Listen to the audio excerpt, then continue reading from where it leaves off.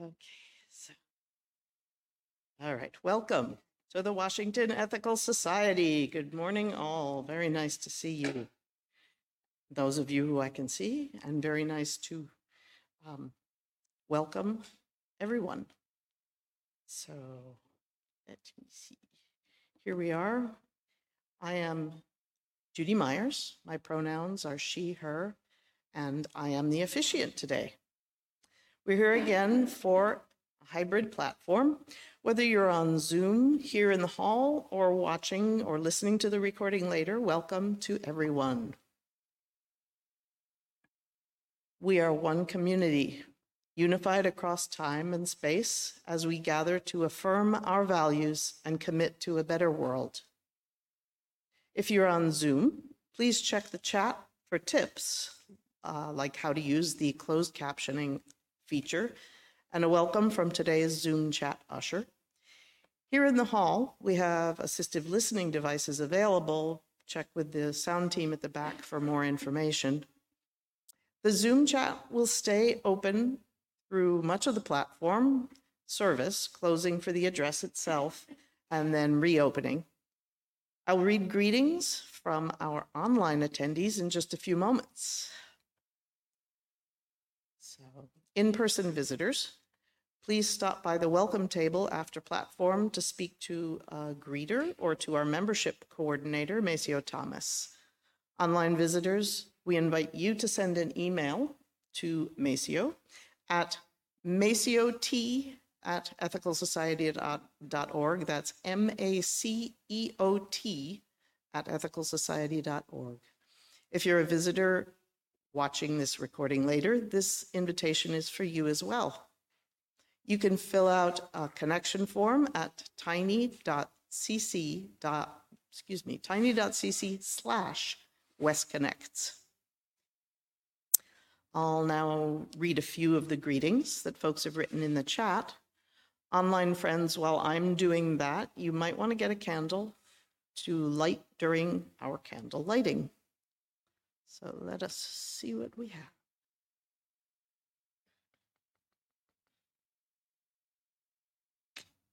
All kinds of fun things in here. Let's see.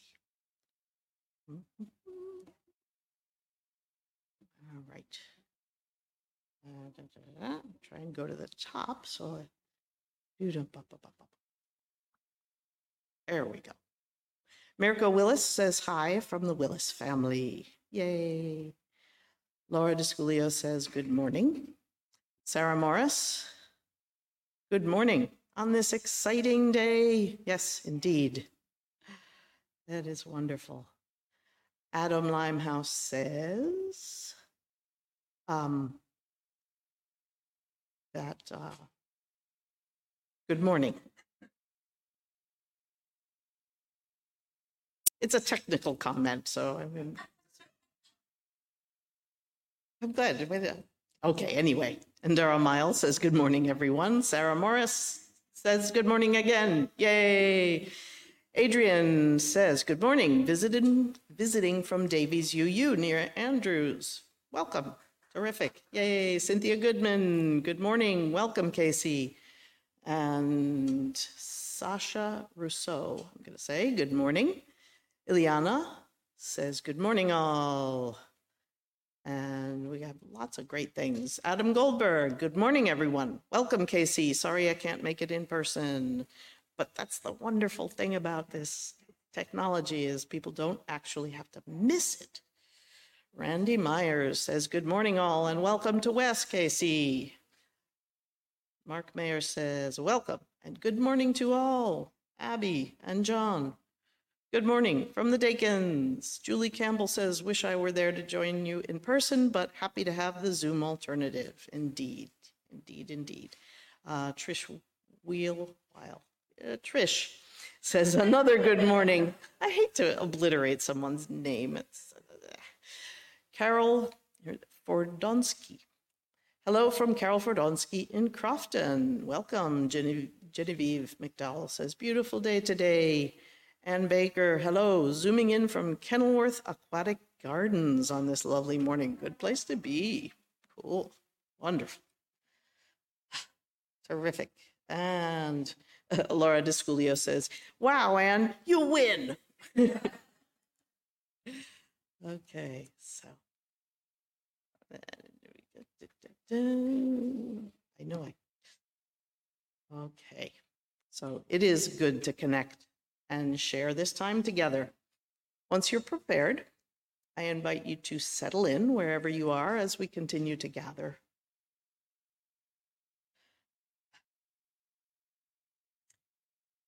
Opening words this morning are from James Baldwin. It took many years of vomiting up all the filth I'd been taught about myself and half believed before I was able to walk on the earth as though I had a right to be here.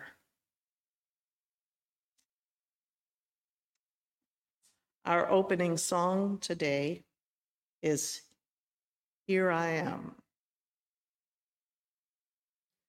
Good morning, Wes, and especially good morning and official welcome, Casey. It's so wonderful to be working with you, even across the miles and across the digital divide.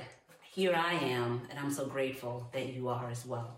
This is a song by Bryan Adams and Hans Zimmer. Here I am, this is me. There's nowhere else on earth I'd rather be. Here I am, it's me and you. Today we make our dreams come true. It's a new world, a new start, comes alive with the beating of our heart. It's a new day, time to make a new plan. It's just waiting for me to say here I am.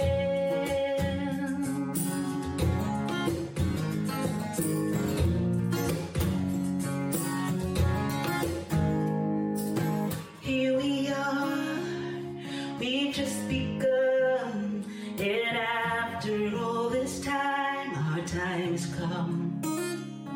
Yeah, here we are, still going strong. This here's the place where we belong. It's a new day, it's a new start, comes alive with the beating of each heart. It's a new day, time to make a new plan. It's just waiting for me to say here I am. Here I am. Here I am. Here I am. Here I am.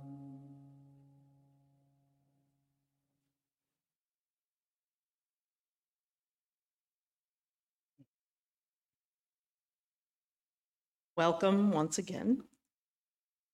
Each week, as we read our statement of purpose as a reminder of our shared values. If you're interested in taking a turn to read the statement of purpose, you can sign up at tiny.cc/readsop. Today's reader is John Pfeiffer.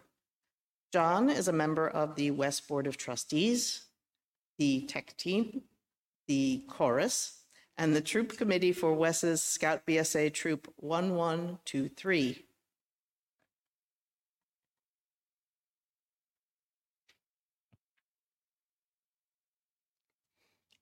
The Washington Ethical Society is a humanistic congregation that affirms the worth of every person.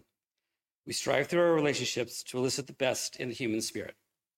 With faith in human goodness, we appreciate each person's unique capacities. We joyfully celebrate together and support each other through life. We nurture a sense of responsibility and reverence for each other and the earth. We warmly invite you to join our community of children and adults as we work for a world where love and justice cross all borders.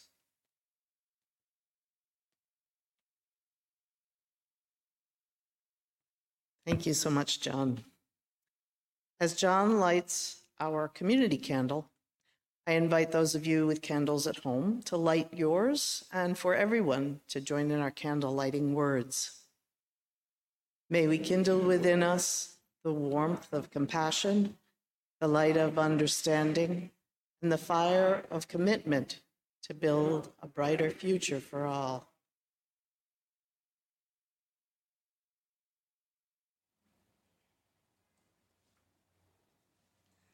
Hello.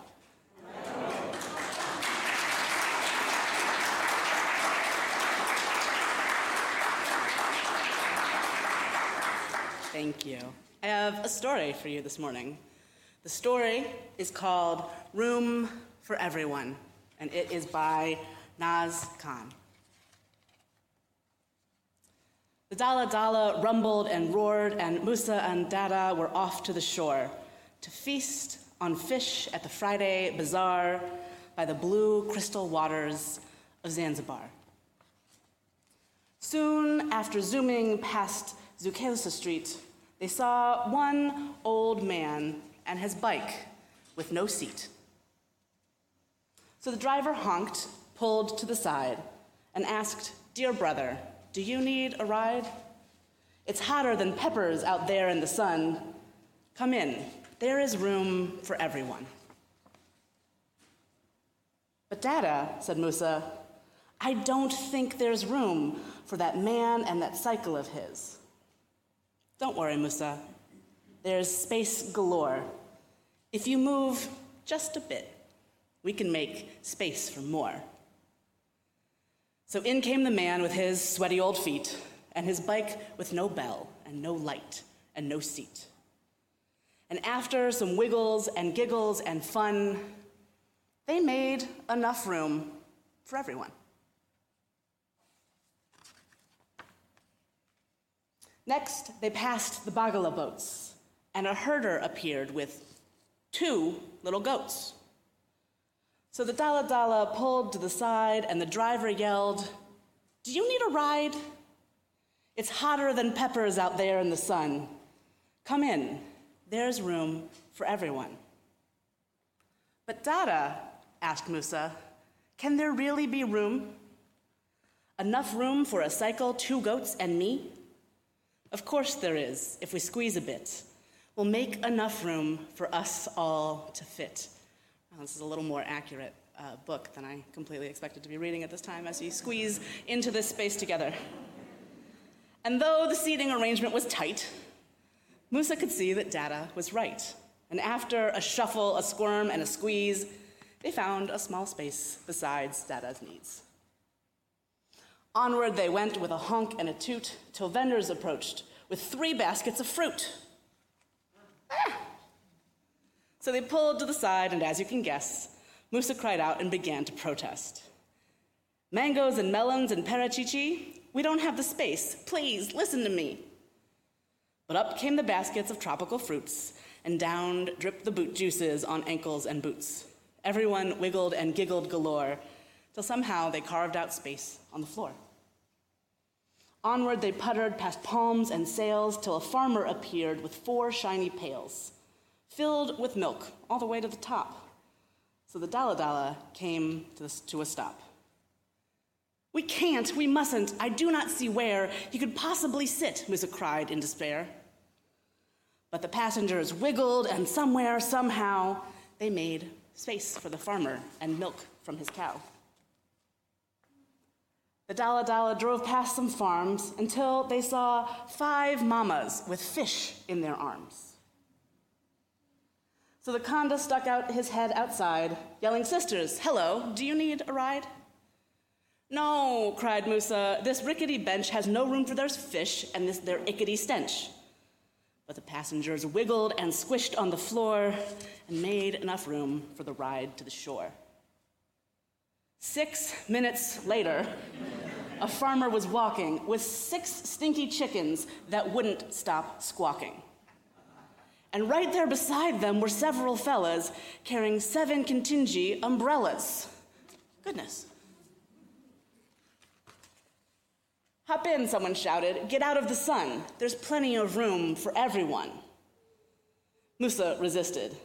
These chickens are fat. And 7 umbrellas, there's no room for that. Dada insisted, just open the door. So everyone wiggled and giggled galore and eventually found room for more. Soon they were making a turn down the lane where a vendor was carrying 8 sugar canes and 9 tender coconuts fresh off the tree. What yummy, refreshing, sweet drinks those could be. The passenger shouted, do you need a ride? And as you can guess, Musa worried and cried. This is outrageous. We can't let them in. We're already smushed like sardines in a tin. Though it was clearly a very tight fit, they wouldn't give up. No, they wouldn't quit. So in came the coconuts, tender and sweet, and the sugar canes tangled between people's feet, tickling everyone's toes as they wiggled until even Musa started to giggle. A few minutes later, they stopped for fuel, which happened to be near a diving school, where 10 divers were ready to go, with tanks and suits all ready to go, trying to get in on all the commotion so they could explore the Indian Ocean. But was there room for all of their stuff? Did the Dala Dala have room enough? Though the Dala Dala was packed from top to bottom and front to back, Musa yelled out, come join the fun. We make enough room for everyone. So the swimmers with snorkels and tubes and fins wiggled and giggled and wriggled right in.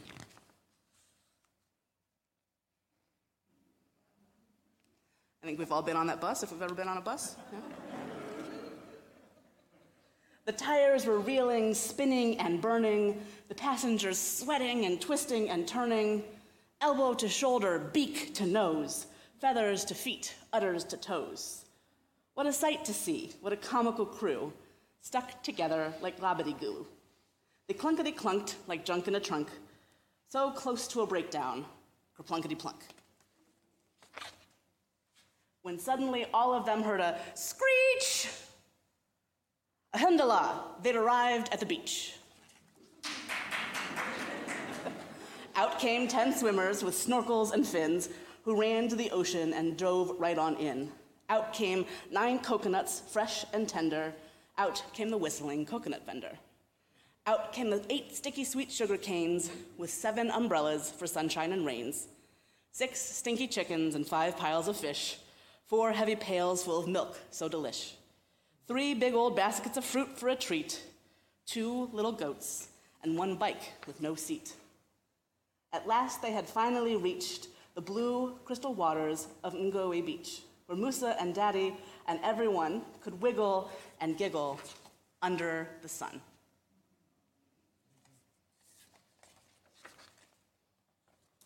And that is our story about wiggling and giggling and finding space for all of us.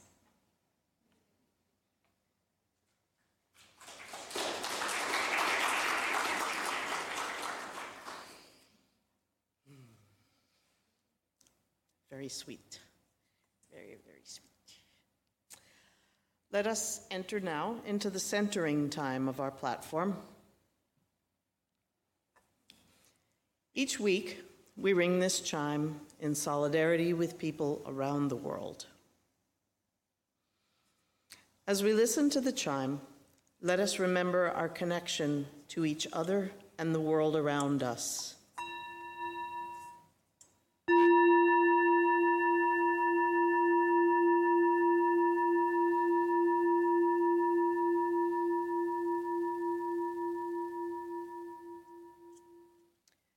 Let us open our hearts to compassion for those who suffer.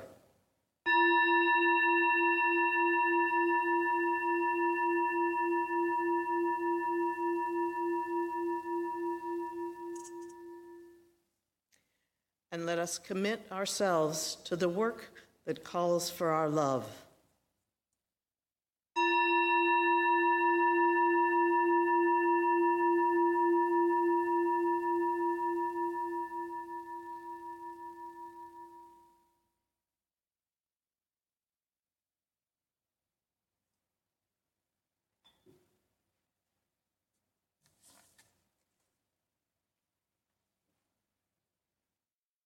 invite you to settle in your seat.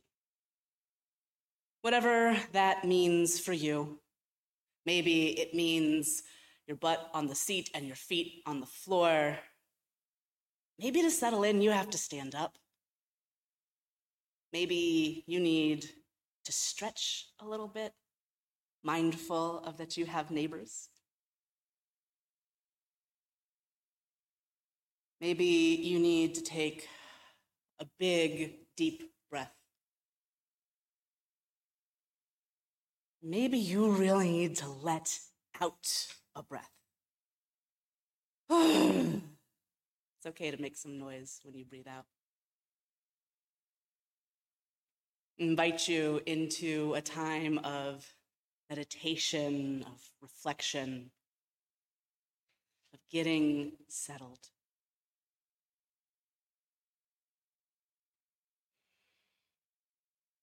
I invite you to feel the presence of this moment. I need a little more detail on what I mean by that. Notice that you are in a body. Notice that you are a body. You are a body surrounded by other bodies. Fragile, strong. The same and different to you. Bodies that move through the world how you do or not. Bodies that look like yours or don't. Bodies that run and jump and play or rest and relax and sit. Both, some combination, something else entirely. People who run and walk, people who roll, people who are here physically, and people who are here through the actual magic of technology. Spread your thinking out through the Wi-Fi. I'm not kidding. Think about that right now, us here and us not here are connected through electrons that have been taught how to transmit sound and sight, to keep us together even when we can't be, to let us be present to one another even when it is not safe or practical to be physically together.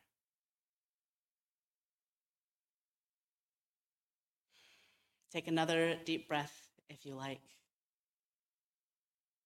Think about the connections.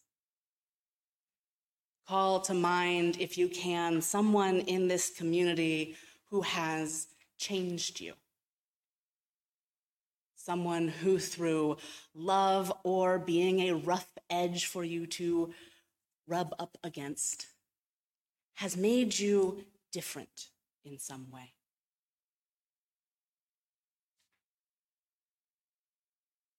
Think today about the deep magic, if you'll allow me that word, of community, of other people, of being changed and changing with each other, of wiggling and giggling and fitting ourselves together, even when it seems like it doesn't make sense or won't fit. Imagine, if you can, for a moment, a world that honors that possibility. A world filled with the beauty of difference, in motion, changing and being changed. all the time.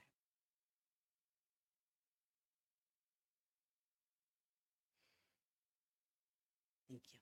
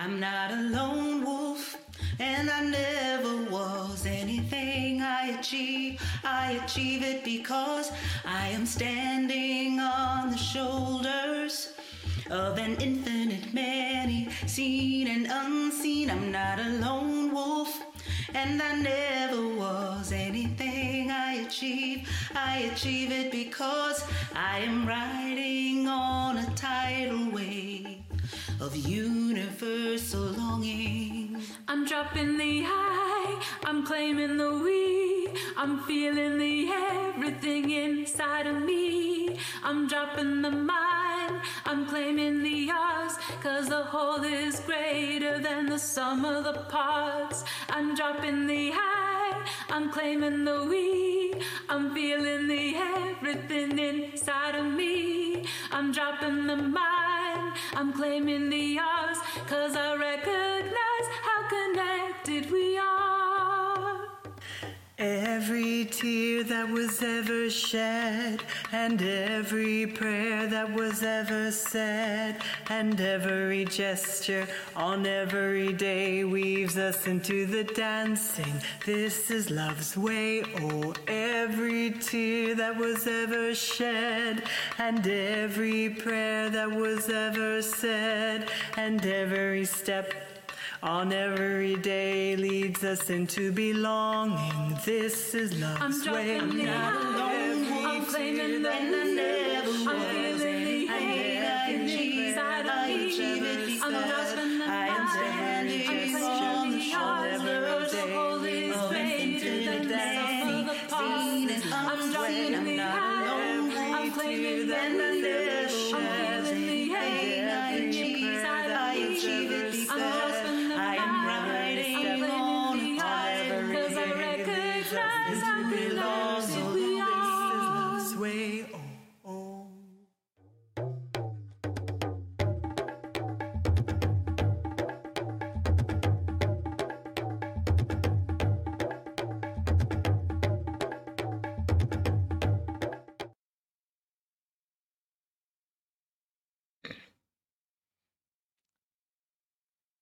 That was wonderful. You could. Yes.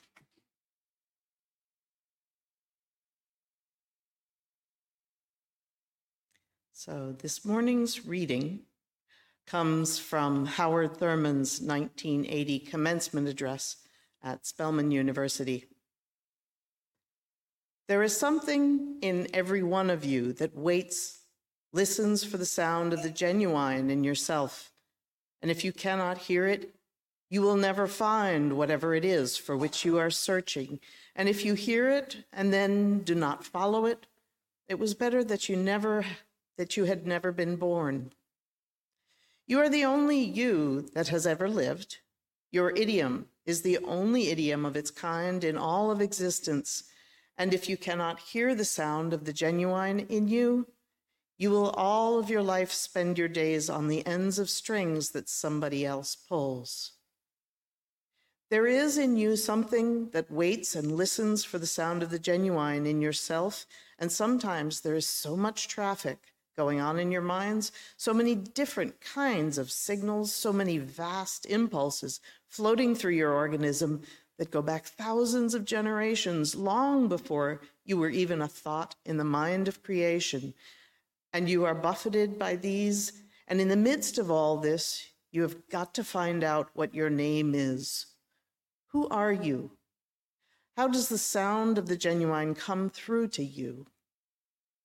The sound of the genuine is flowing through you. Don't be deceived and thrown off by all the noises that are a part even of your dreams, your ambitions, so that you don't hear the sound of the genuine in you, because that is the only true guide that you will ever have. And if you don't have that, you don't have a thing.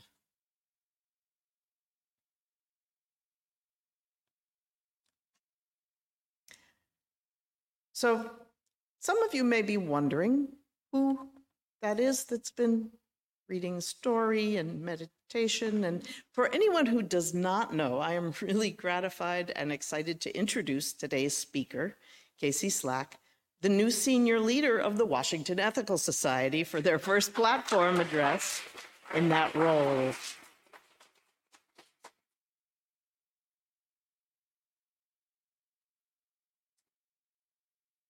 And here is Casey.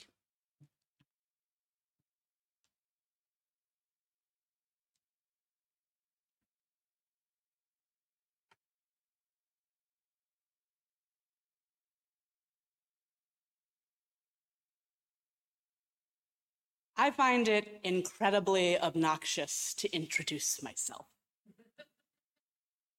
When Judy asked me for an introduction, I sat and I thought, and I got on a video call with one of my partners and I said, who am I?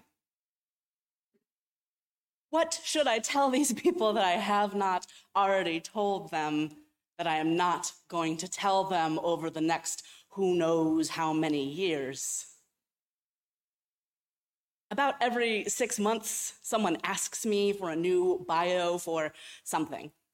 I'm on a panel, I have a new job, I have art in a show, and they want to know, who is Casey Slack?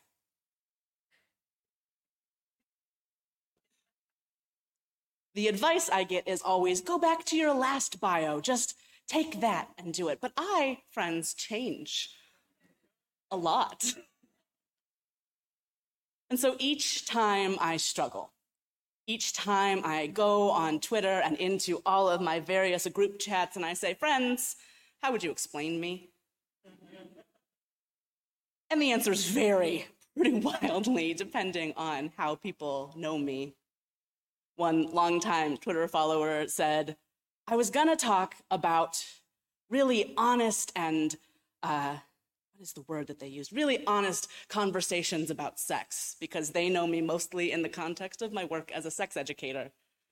They said, but then I remembered that you're a clergy person. And I was like, yeah, but they might like that, so we could do that.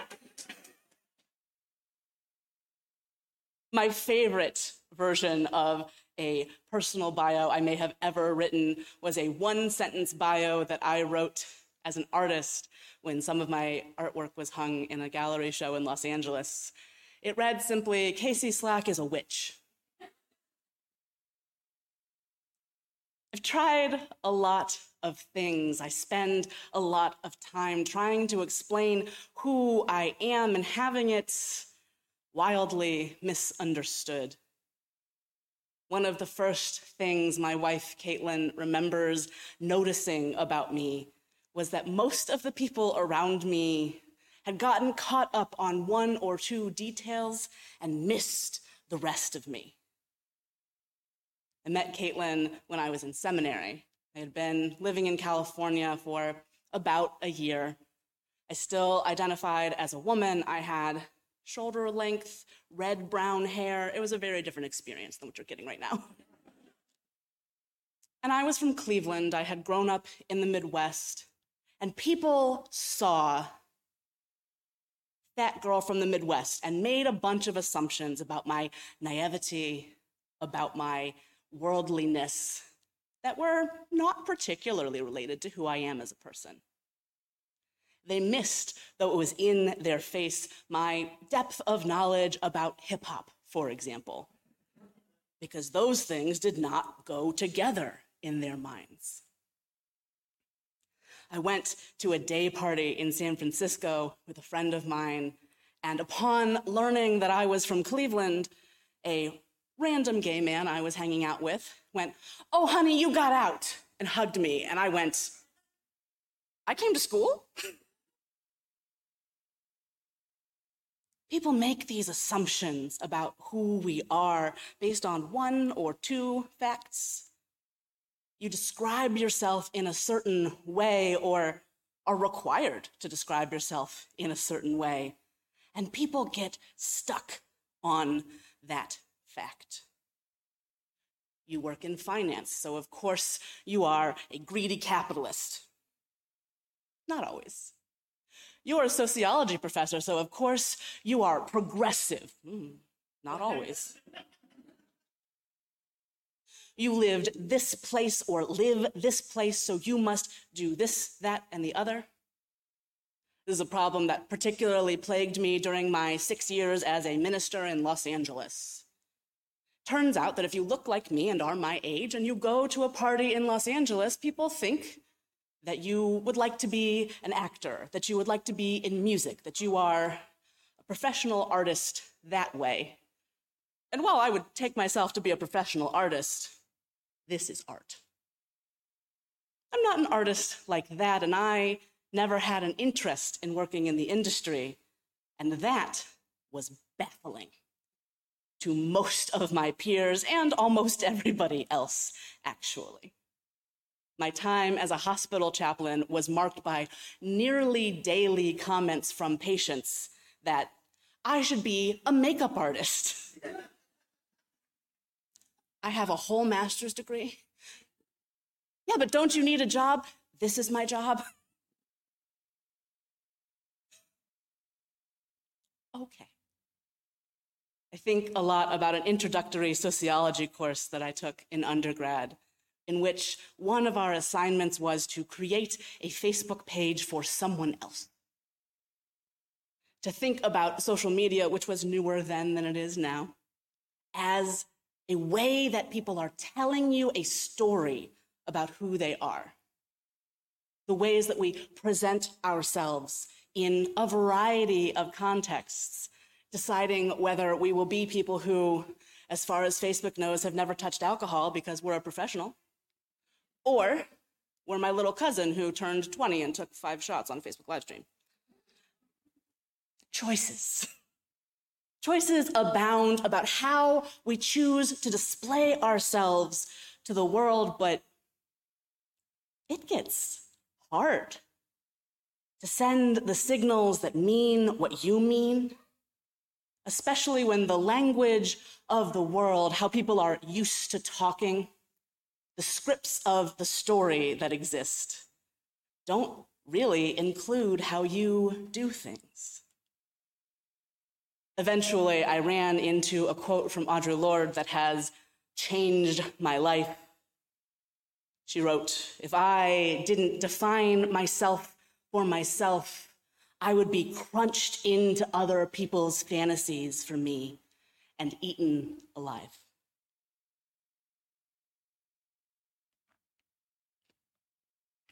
So let me rewind just a little bit.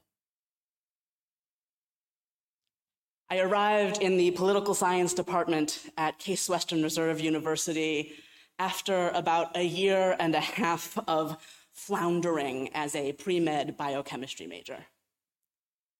In that year and a half, I had an emotional breakdown and repeatedly realized that I was not as prepared for any of this as I had thought I was, or as the people around me were. I wasn't the top of my class in high school, but I got A's easily if I tried at all. I was in every AP class available to me, but in my high school, that was 2. and everyone around me had a year worth of college credits made out of AP classes. I went to chemistry class, and everyone around me got 3 weeks of review, and I got 1 class of review, and was never able to catch up. For a long time, I told myself that I wasn't able to. My brain just didn't work that way. But over time, I've realized that if I had really, really wanted to, I could have figured it out. But I wasn't given the resources that everybody else had. I didn't know how to study. I didn't know all of the tricks of college that my peers did. My father never finished college. My mom went when she was in her late 20s. My grandparents never finished high school. The first time I met someone who told me about his grandfather's PhD thesis,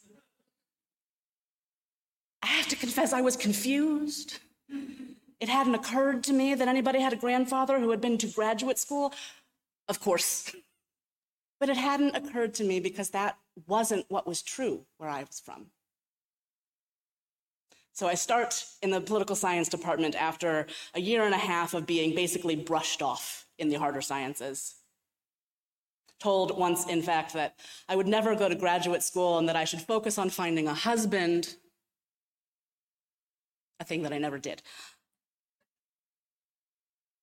So I arrived in the political science department, and on the first day of class, the practice in the political science department was to hand out index cards to each student. And the professor would say, write down your name, your major, what year of school you're in, and in this case, one interesting thing about your hometown. Now, it's a complicated question. For a lot of people, for me at that time particularly, my hometown is an identity crisis. My hometown is made of strip malls that were developed and then abandoned. It is made of developments of ticky-tacky, exactly the same houses that nobody lives in, next to the trailer park that everybody lives in, next to some houses that people have lived in for as long as my family has been there, which is since the late 50s. When I was a teenager, our sports teams were bad at everything. And so when inevitably we were losing a basketball game and the other team's fans started taunting us, the only response we ever had was, "We've got Walmart."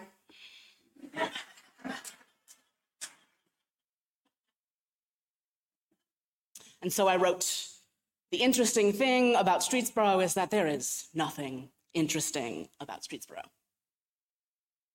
And my professor, Joe White, who was at the time one of the foremost experts on healthcare policy in the country, who had left Brookings to come and teach us for some reason, pulled me aside after class and said, "What the hell is this? What, the most interesting thing about where I'm from is that nothing's interesting about it." No, don't talk about yourself that way. You may not live there anymore. You may not ever live there again. But that place is part of you. Don't talk about yourself that way.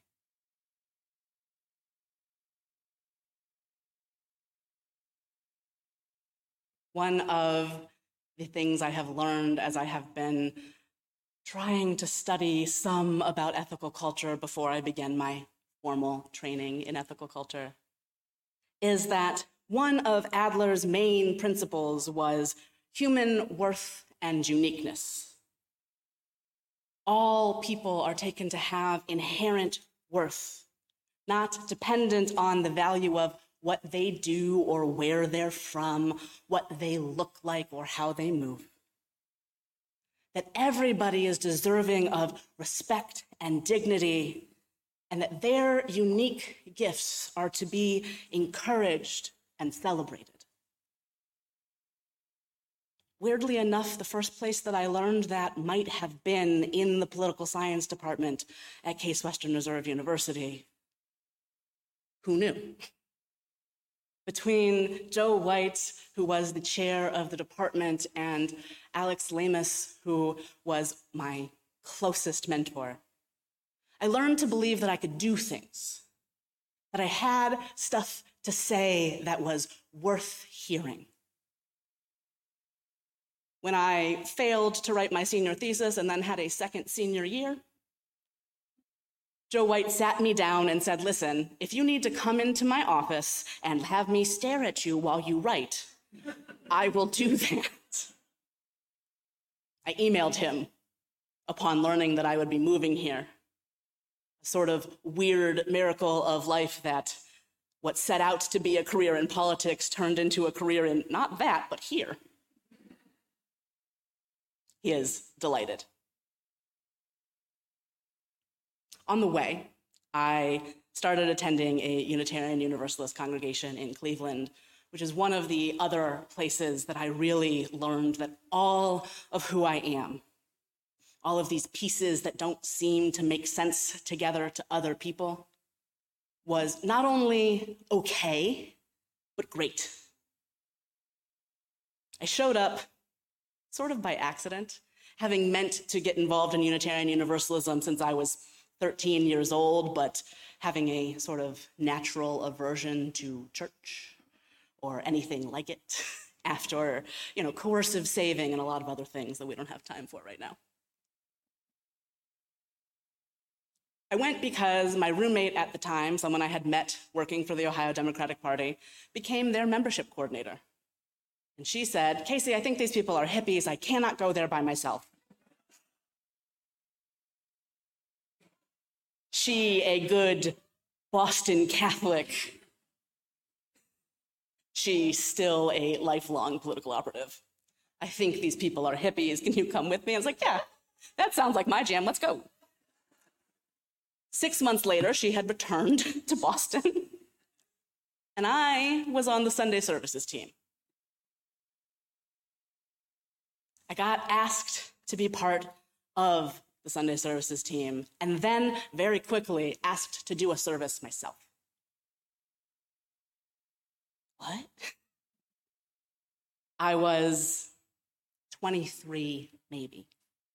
I didn't think I knew anything yet. But I came up with a service. I called it Sonder and Beyond. So Sonder is a fake word, unlike all of those organically grown tree-based words.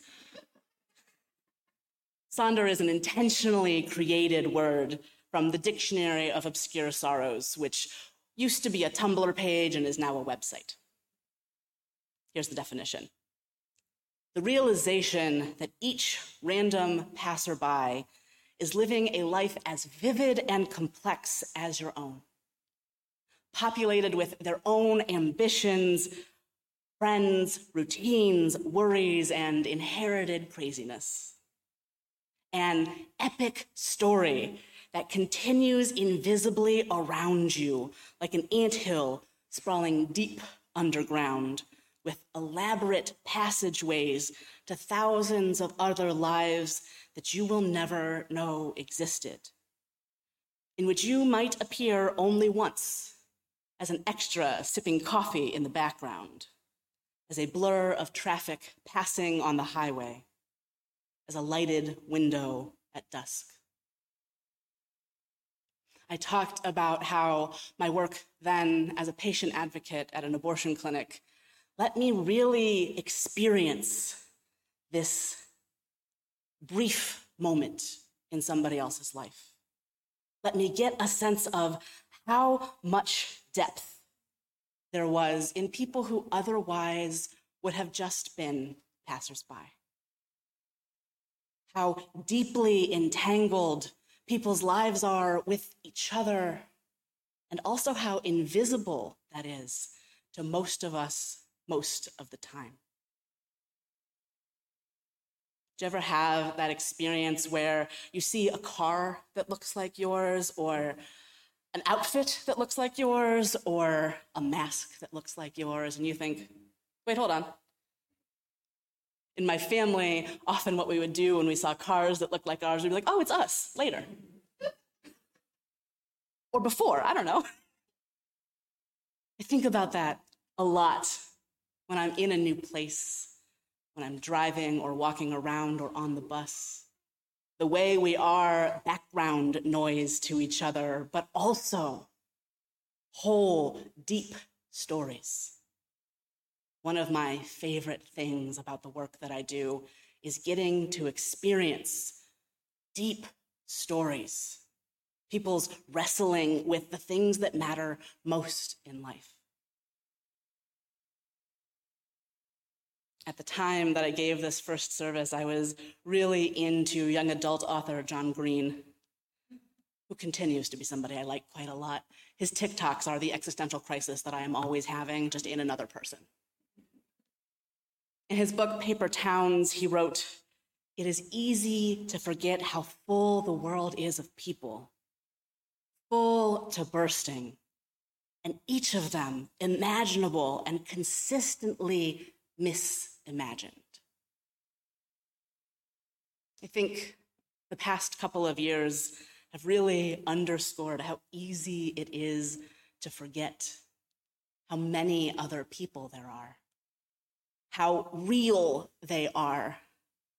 Because no matter how magic the internet is, a person who is not physically with you does not register to your brain quite the same way.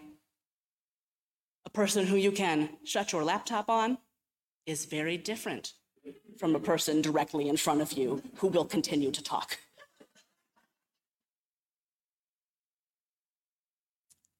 We go about the world, all of these stories, and a lot of us have internal stories that are a little inflated, right?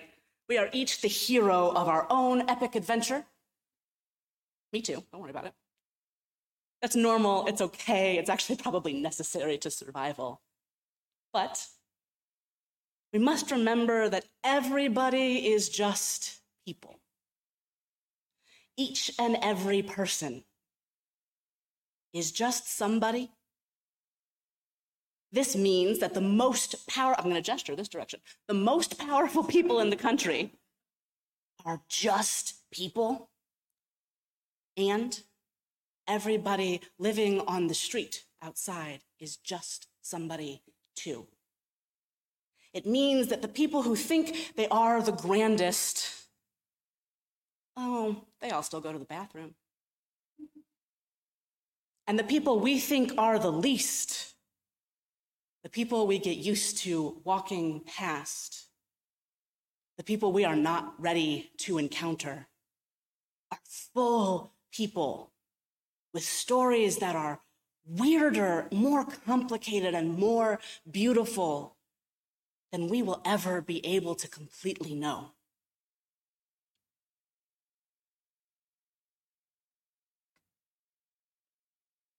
Over time, I have explained myself in a bunch of ways, trying to fit as much of who I am into a brief description.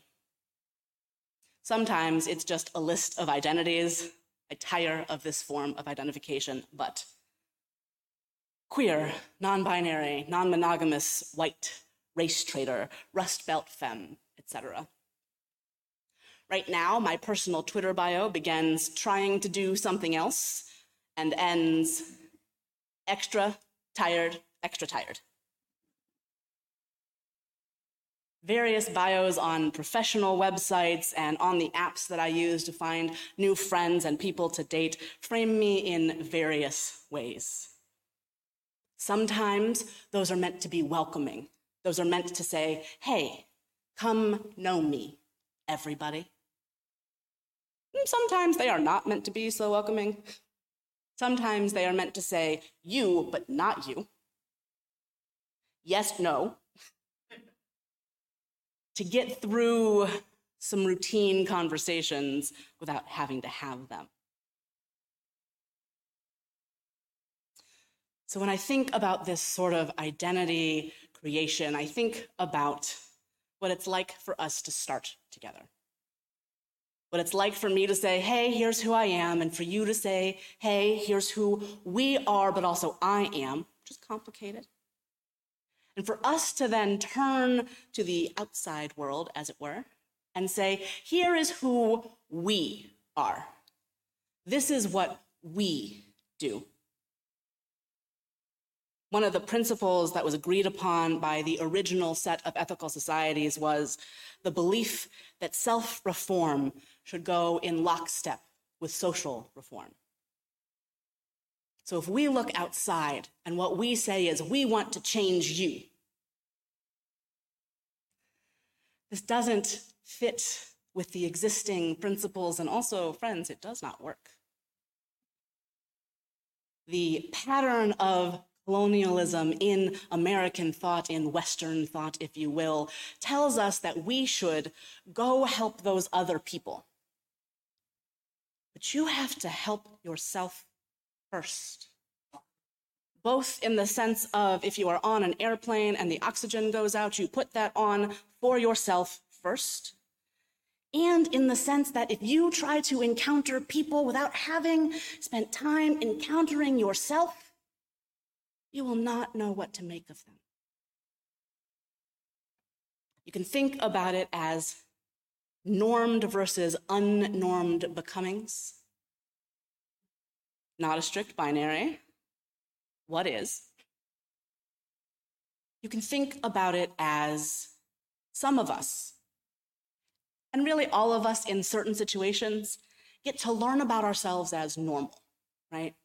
Get to be the default character in the video game, the book, the textbook. And others of us have to learn about ourselves kind of sideways, right? Some of us are American history, and some of us are special topics.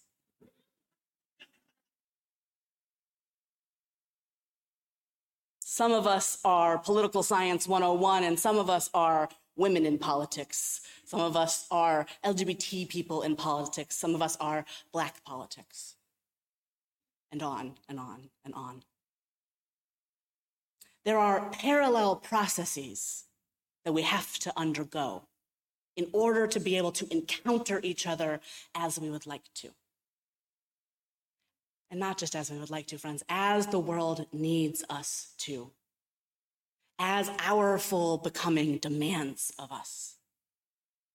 Where we are normed, in me, a lot of this is in whiteness, we have to learn to move that lens aside. We have to learn to see how, for example, whiteness has been produced in us. That it is not simply, I arrived, I had a skin tone, ta-da. That things happened that pulled you and your family into this idea. That unless you are literally a descendant of the crown of some Western European country, somewhere along the way, somebody included you in something that was not for you initially. My family is predominantly from Eastern Europe. My grandmother spoke fluent Polish. My grandfather spoke Czech. My father speaks neither. One of the lessons of my living in my body as myself is realizing that losing that language, a thing my grandparents did on purpose so that their children could be white, caused harm that, oh, I hope my dad doesn't watch this, made him violent. We can see around the country and around the world right now the damage that becoming white, becoming European even, losing your sense of personal identity has caused to so many people.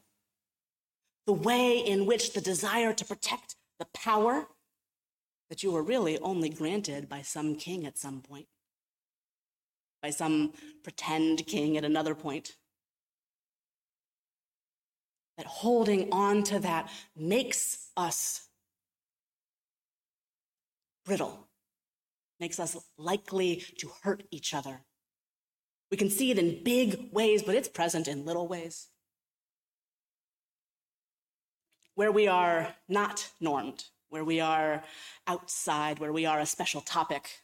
And most of us are at least one special topic. Eventually, if nothing else, being elderly also makes you a special topic. Where we are those things is where that quote from Baldwin comes in. Years of vomiting up all the filth that I had been taught about myself and half believed before I was able to walk on this earth as though I had a right to be there. We need to work through ourselves and each other so that when somebody who shows up on a Sunday morning has a different idea about when they should clap, or if they should make noise in response to the speaker, or maybe if they should dance, that we can welcome people in all of who they are, with all of who we are. The point is not and should never be that we become a room full of Caseys. Dear God, please no. I am enough. This is plenty. But instead that we are a Casey and a Judy and a Julie and a John and a Maceo and some people we've never met yet. There is this intense beauty and creative possibility in where the ways we are not like each other, the ways we have not had each other's lives, make this beautiful, creative, new thing possible. We have a lot of potential to make something new and beautiful, not just because we are at a beginning, but because the world is at a breaking place. Because in the broken places, you can choose to dissolve, you can choose to make a weapon, or you can find something beautiful and put it back together. Maybe not how it was. Perhaps avoid putting it back together how it was. But in some new, beautiful way. My current favorite piece of art in the Cleveland Museum of Art is a Korean piece that uses the Japanese technique of kintsugi, which is gold lacquer used to put pots back together. The artist has traveled around to various pottery studios and collected fragments of different broken pots. And then, with gold lacquer, pieced them together into a large pottery object of no particular shape. When we visited the art museum in Cleveland with my parents, I stood in front of this piece of art and thought, that's it. That's my whole belief system in a pottery. My father came over and said, "What's that supposed to be?" And it was a perfect reflection, both of our relationship and of the differences in how we see the world. I don't think it needs to be anything we've seen before. I think maybe it's better if we haven't. And as much as I have spent my life defining myself in opposition to who and where I'm from, this summer I visited my family in Ohio, and we had a camp out. And I realized that I am the same guy that all of my relatives are. The longer I am on testosterone, the more I look like the men in my family. I stand like them. I talk like them. I am like them in a really fundamental way, even though we don't necessarily think or live the same way. We super don't live the same way. You don't get to be anywhere without where you used to be. You are made up of everybody you have ever known. Even the people who have been complicated, perhaps especially those people. There's a picture I showed Caitlin recently of my grandfather who passed right before I moved to California 9 years ago. In it, he is leaning on the porch at my grandparents' house. He is wearing work pants and a tank top. He's kind of standing like this. And when I showed Caitlin that picture, I was wearing work pants and a tank top, and I handed Caitlin my phone, and I leaned against the counter like this. I am them in ways I am still exploring. I am all of the things I have been. I am from nowhere. I am from somewhere. And so are you. If you've been here in this room for decades, not the whole time, but you've been coming to this place your whole life, or today's the first time. If you are deeply entrenched in ethical culture or are really not sure what that is. If you moved across the country twice or never, you are made of all these different things, and it makes you unique, beautiful, and glorious. You have been handed some experiences. You have chosen some that maybe did not go how you expected. And what you get to do is rearrange those pieces however you see fit. That is a big task. You don't have to do it alone. That's why we do this sort of thing. That's why we come together and meet each other and say, oh, I have a broken fragment kind of like that. What have you done with yours? Oh, that's interesting. Or, what have you done with yours? Oh, no. No, I will not be doing that.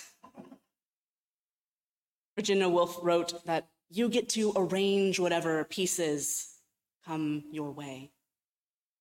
And as we begin becoming together deeply, I hope that we will choose to arrange the pieces of who we are in a way that draws people in, that brings people's curiosity. And I don't mean new people necessarily, though that would be nice, but that brings our curiosity to one another, that lets us each be as we are.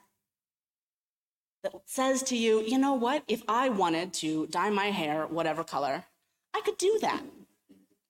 And if what I want to do is wear beige all the time, I can also do that. If I feel moved by something, I can say yes during platform. Or not, if that's what I like. If I feel moved by the music, I can dance. No, or not, if that's not what you like.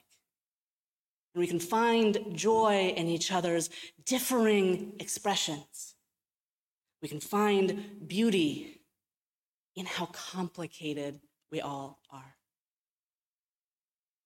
This is a space where we hold together things that feel like they may not make sense, where we do community with whoever shows up. It is a great adventure. It is an art project. And friends, Casey Slack is a witch. Thank you.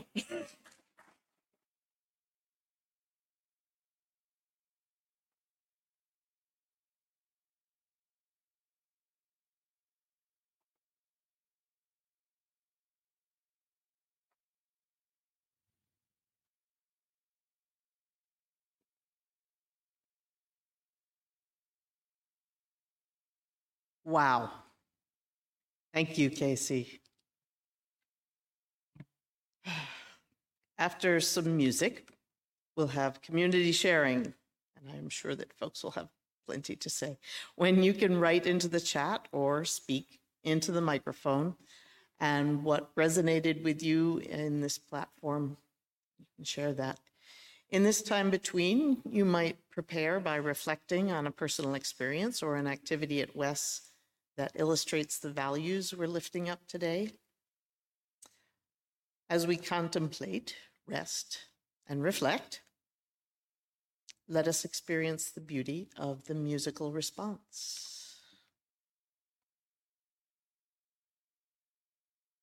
This song is a call and response, and I'd like to invite you to echo each of the lines I sing. Freedom is my birthright. Freedom is my birthright. I was born in freedom. I must grow in freedom. I claim my freedom now.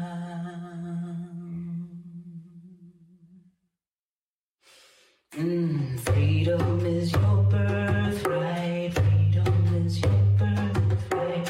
Freedom is your birthright. Freedom is your birthright. You were born in freedom. You were born in freedom. You must grow in freedom. You must grow in freedom. I bless your freedom now. I bless your freedom now. Freedom to love, freedom to love, freedom to live, freedom to live, free to receive, free to receive, and free to forgive, free to forgive. It's ours. Freedom is our birthright. Freedom is our birthright. Freedom is our birthright. Freedom is our birthright. We were born in freedom. We were born in freedom. We must grow in freedom. We must grow in freedom. I claim our freedom now. I claim our freedom now. Freedom to love, freedom to love, and freedom to live, freedom to live, free to receive, free to receive, and free to forgive, free to forgive. Oh, freedom is my birthright. Freedom is my birthright. I was born in freedom. I must grow in freedom. I claim my freedom now. I bless your freedom now. I claim our freedom now.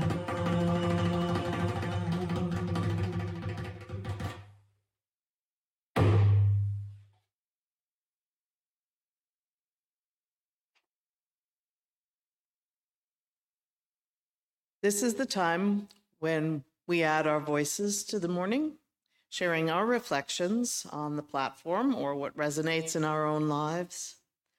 For our online participants, I invite you to share in the Zoom chat or in the comments if you're watching this recording later.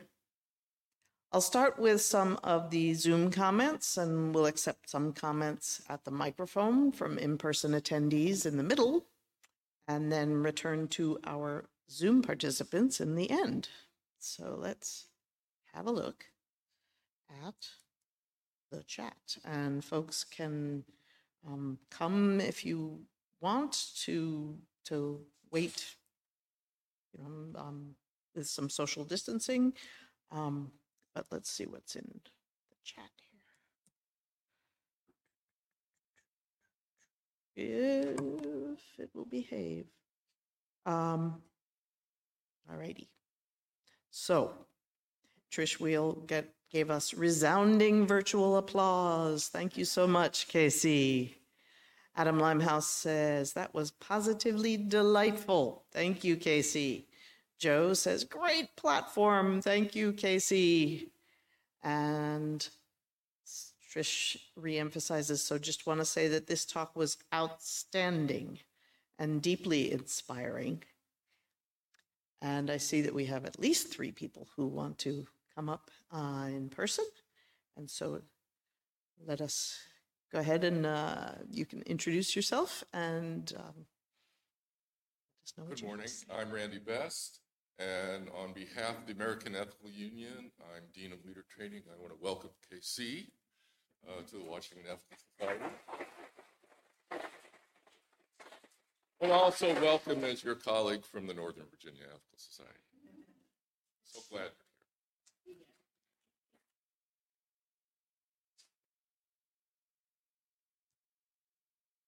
here. Good morning, Jeff B. Hall here. Casey, welcome to WES. You did a really nice job with your platform. I look forward to future ones. When you started talking about people making assumptions, I was reminded of something that happened in my childhood when I was 12 years old. My family moved from suburban New York City to Waseca, Minnesota. Waseca is about 60 miles south of the Twin Cities on I-35, and then you go 14 miles west. So it's really out in the middle of nowhere. And as soon as I said I was from New York, I'm sure they made several assumptions that I was some sort of leather-clad tough from West Side Story or the Blackboard Jungle, you know, somebody who says, "Hey, you got a problem with me? We don't do that when I come from. I was out on Long Island. And in case you don't know that, it's Lawn, Lawnyland. I'm going to meet you at the corner of Toity Toyd and Toyd in Brooklyn, and I am going to pound you into a pulp." I've consider myself widely traveled, and I've never met anybody who speaks that way. So I guess the old saying is that if you meet somebody for the first time, or even if it's somebody you disagree with, you know, try walking a mile in their shoes. Because if you do that, 2 things will happen. First, you'll be a mile away, and you'll also have their shoes.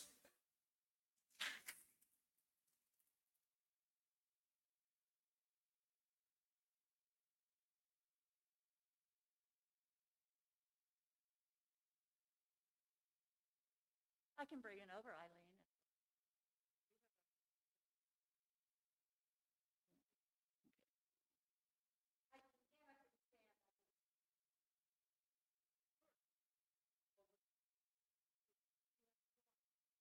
Okay. Hi, everybody. I'm Sarah, and I haven't been in this building for a while, so I'm very excited about that. Good to see everybody. I guess what I wanted to say is I was reflecting on where I come from, which is I was born and raised in Tulsa, Oklahoma area. And recently at one of my pre-retirement gatherings at work, I just recently retired, my friend Glenn goes, "From Tulsa to Tacoma Park." And for what that meant to him was the place in, because we'd been talking about it a lot, was a place in Tulsa where we burnt down an entire neighborhood and killed, I don't know how many, murdered how many African-American people. And everybody always wants to know if I knew anything about it, and I did not. My mother vaguely said something about there being a riot.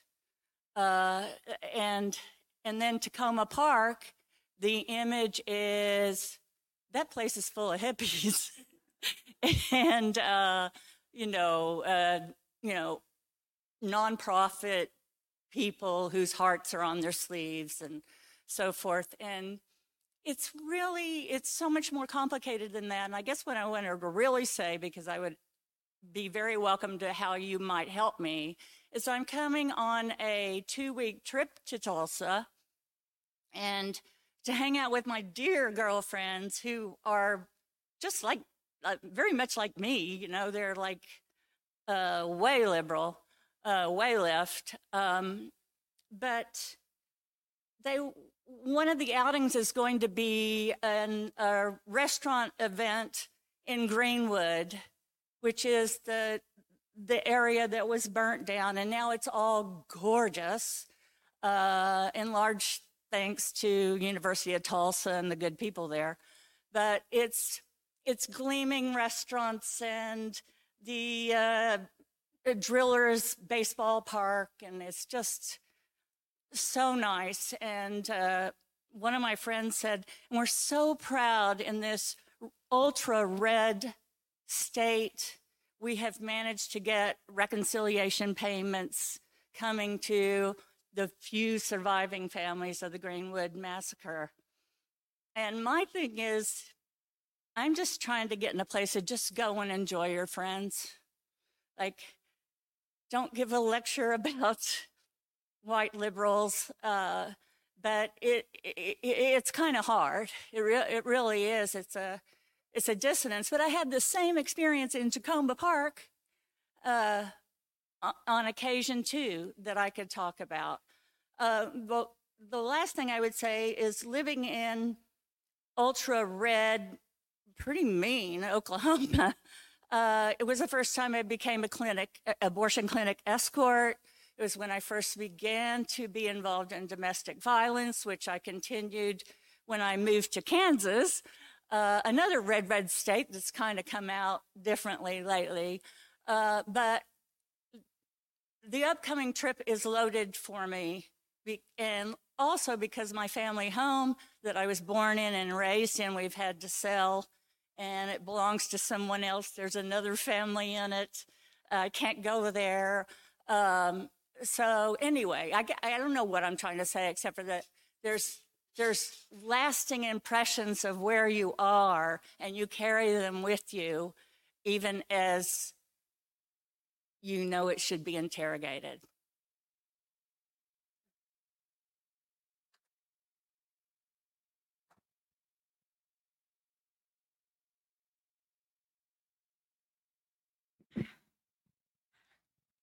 Wow, this is beautiful to see you all.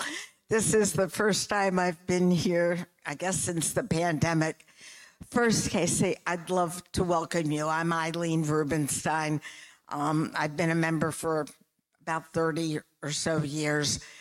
Met my husband here. And anyway,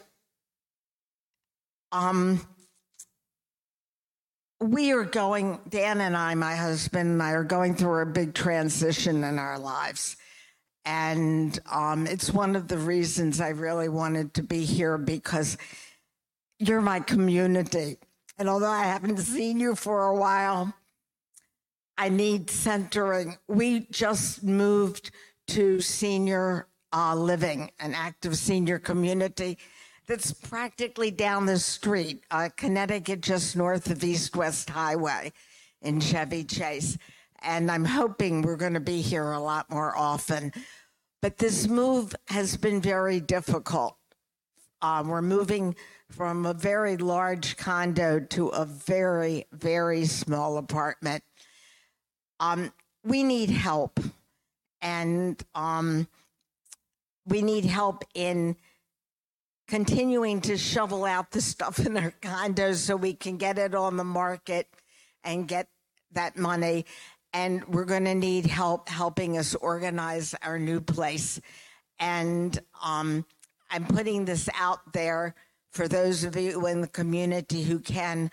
One of my problems right now is I still do not have internet. So the directory has got the right phone numbers. And until we have internet, that's one way of contacting us. And just, this is one of the most beautiful sights that I can see. And I'm really excited to get to know you better, Casey. I just discovered my brother and his family were visiting from Israel, and we got some family together and got some healing in the family together, which was really great. And discovered that one of my young cousins is trans, has recently grew up as a boy and announced that he is now Jade, a female. And I don't really know him, and I don't know because they're in Baltimore if I'll get to meet him. But the understanding, getting all of this. So thank you all for being here. Thank you for anyone who can help us in this move. Oh, and for those of you, Ross and Judy, who are doing, we have furniture and household goods that we would love to see given to people who can use it. Thank you. And again, welcome.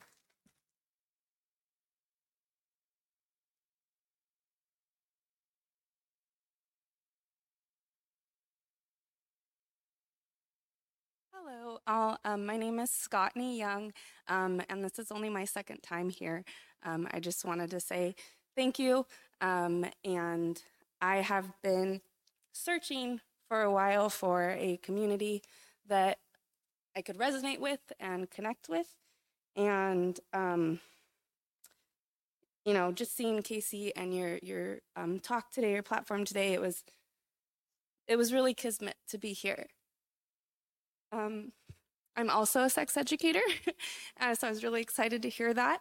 And even to thinking about, you know, when I met my husband, my now husband, and he told me his grandparents had master's degrees, I was like, I didn't think colleges existed back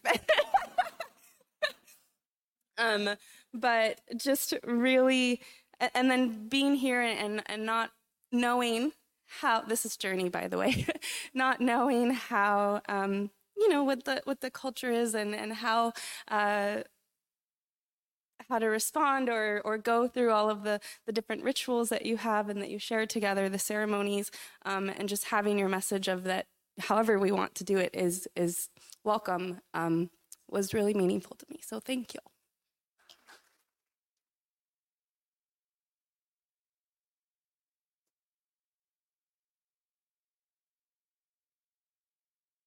Hi, I'm Sue Jacobson. Welcome, Casey. I am thrilled that you are a new senior leader. And I say that having been at Wes since 1977 and have seen a lot of leaders, and having grown up in ethical culture, seeing leaders in Westchester and New York and whatever.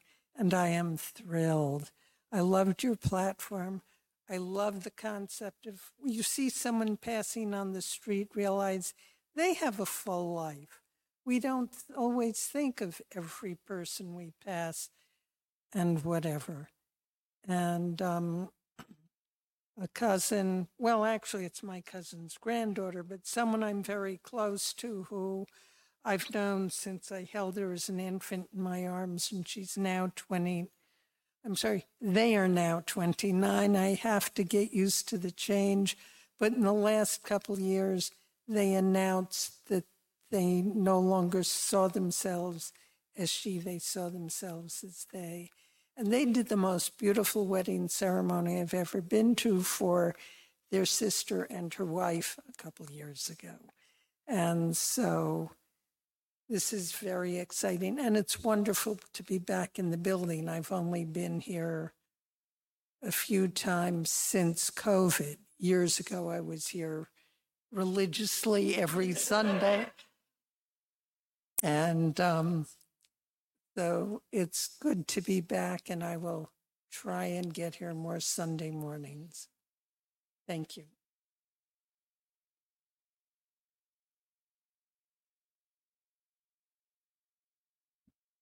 Good morning. I'm Levi. My pronouns are they, them. I have been coming to Wes since I was born, and many of the faces I'm seeing today have known me since then.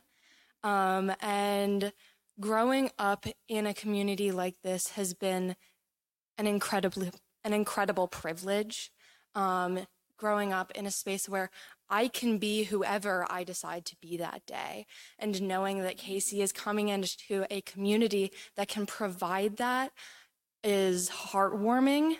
And I want to say that this, I think, is the first time that the hall has been this full since before the pandemic.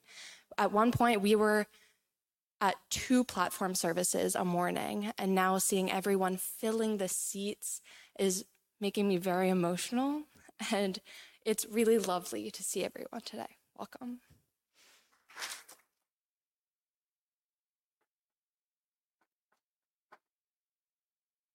So given the fact that I have the mic, I get to be able to have my own comment. Thank you. That was delightful. And the thing that I've gotten most about KC, the thing that encapsulates as much as possible, is something that you said a couple of times in the talks that you did give, that says, wait, you can do that? Pretty much. So thank you all for your thoughts and comments and questions. Thank you to everyone who has shared their thoughts and attention. Just as we share our perspectives in this community, and we do, so too do we share our resources and gifts. Here at Wes, we split all undesignated gifts in the Sunday collection between our operating budget and a fund dedicated to justice and compassion. This month, the fund that we are sharing half of the offering with is Family and Friends of Incarcerated People. FFOIP is an organization whose primary mission is to foster community support that effectively meets the needs of today's at-risk children and families of those incarcerated. It operates solely to promote charity, literacy, public safety, and to avoid intergenerational incarceration. FFOIP serves DC area children of the incarcerated and at-risk youth by engaging them in social, cultural, and youth development activities through various projects, programs, and events. And one of the upcoming events next Saturday is their annual community program. Used to be a picnic. I'm not sure if it's a picnic or not, but Wes has often contributed to their school supplies, donations. Anyway, they definitely believe in the concept that it takes a village to raise a child. So let's all take a moment to prepare to respond to the invitation to generosity. For those who are able to respond, we want to make it as easy as possible by offering a full menu of options. If you're someone who gives by text, the number for that is 202-335-1885.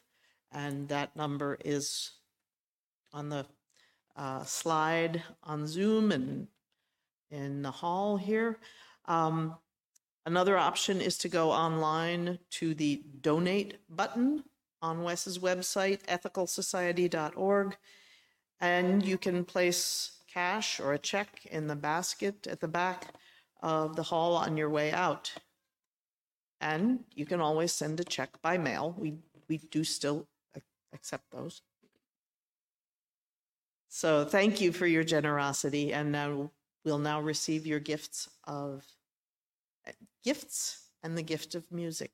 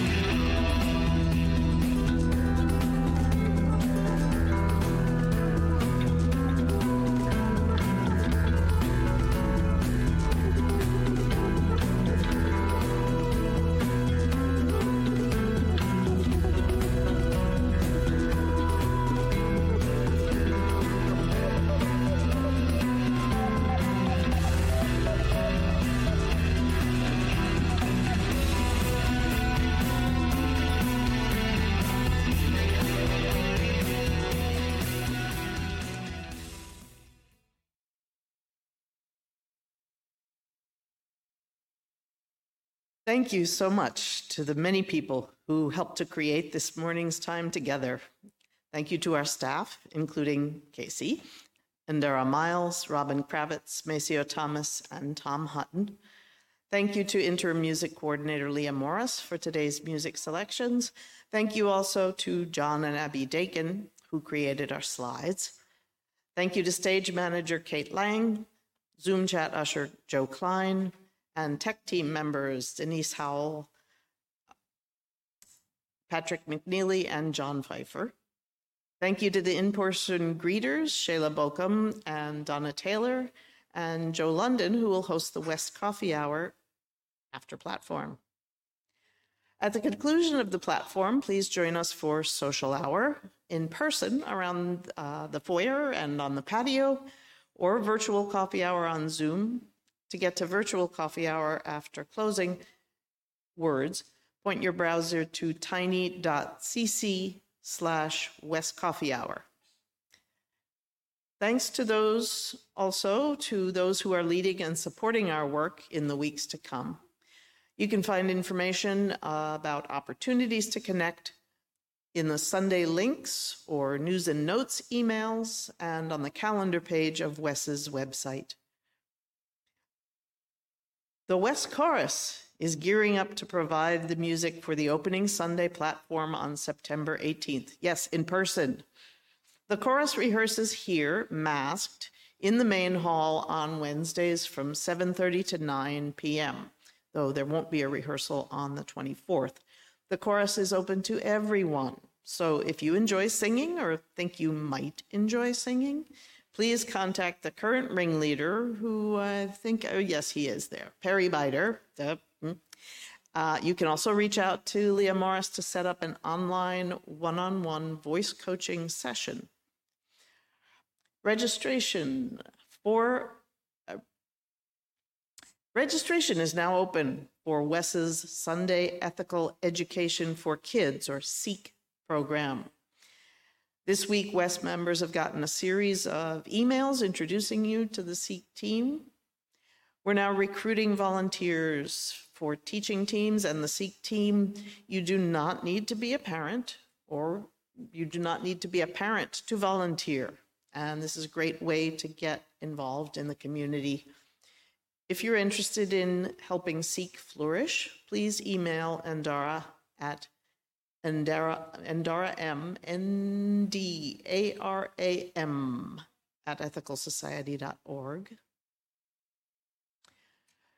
To attend platform in person, please RSVP at tiny.cc/platform reservation. You will need to bring your vaccination card or a picture of it, or you can tune in by Zoom as we continue with hybrid platforms for the foreseeable future.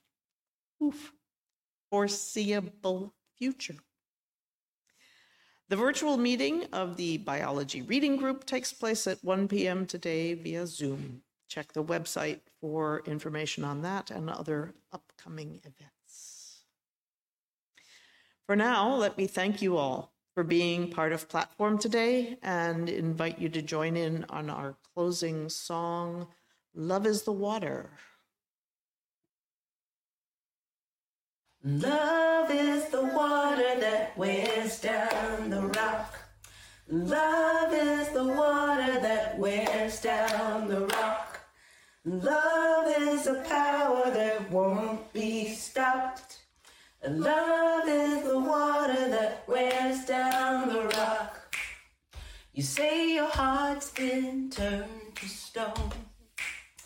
You say you want to be left alone. You say love only made you weep and moan. But let me tell you something that you know in your bones.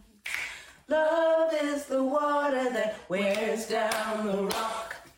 Love is the water that wears down the rock. Love is a power that won't be stopped. Love is the water that wears down the rock. You say your soul feels like a dry riverbed. Stop waiting for the water long ago. You say you better pray all night for the rain instead. Love comes like a tidal wave over your head. Love is the water that wears down the rock. Love is the water that wears down the rock. Love is the power that won't be stopped. Love is the water that wears down the rock. You stay waiting for love, takes too long. It dulls a sharp mind, weakens a strong. Well, you may be right, but you may be wrong. 'Cause love can make a mountain come tumbling down. Love is the water that wears down the rock. Love is the water that wears down the rock. It's a power. Love is a power that won't be stopped. Love is the water that wears down the rock. A river washes over every soul in the land. Put your feet in the gravel, get some mud in your hands. 'Cause nothing can stand against the love's command. Every boulder turns into a grain of sand. One more time. Love is the water that wears down the rock. Love is the water that wears down the rock. It's a power. Love is the power that won't be stopped. I'm telling you, love is the water that wears down the rock. Big finish. Love is the water that wears down the rock.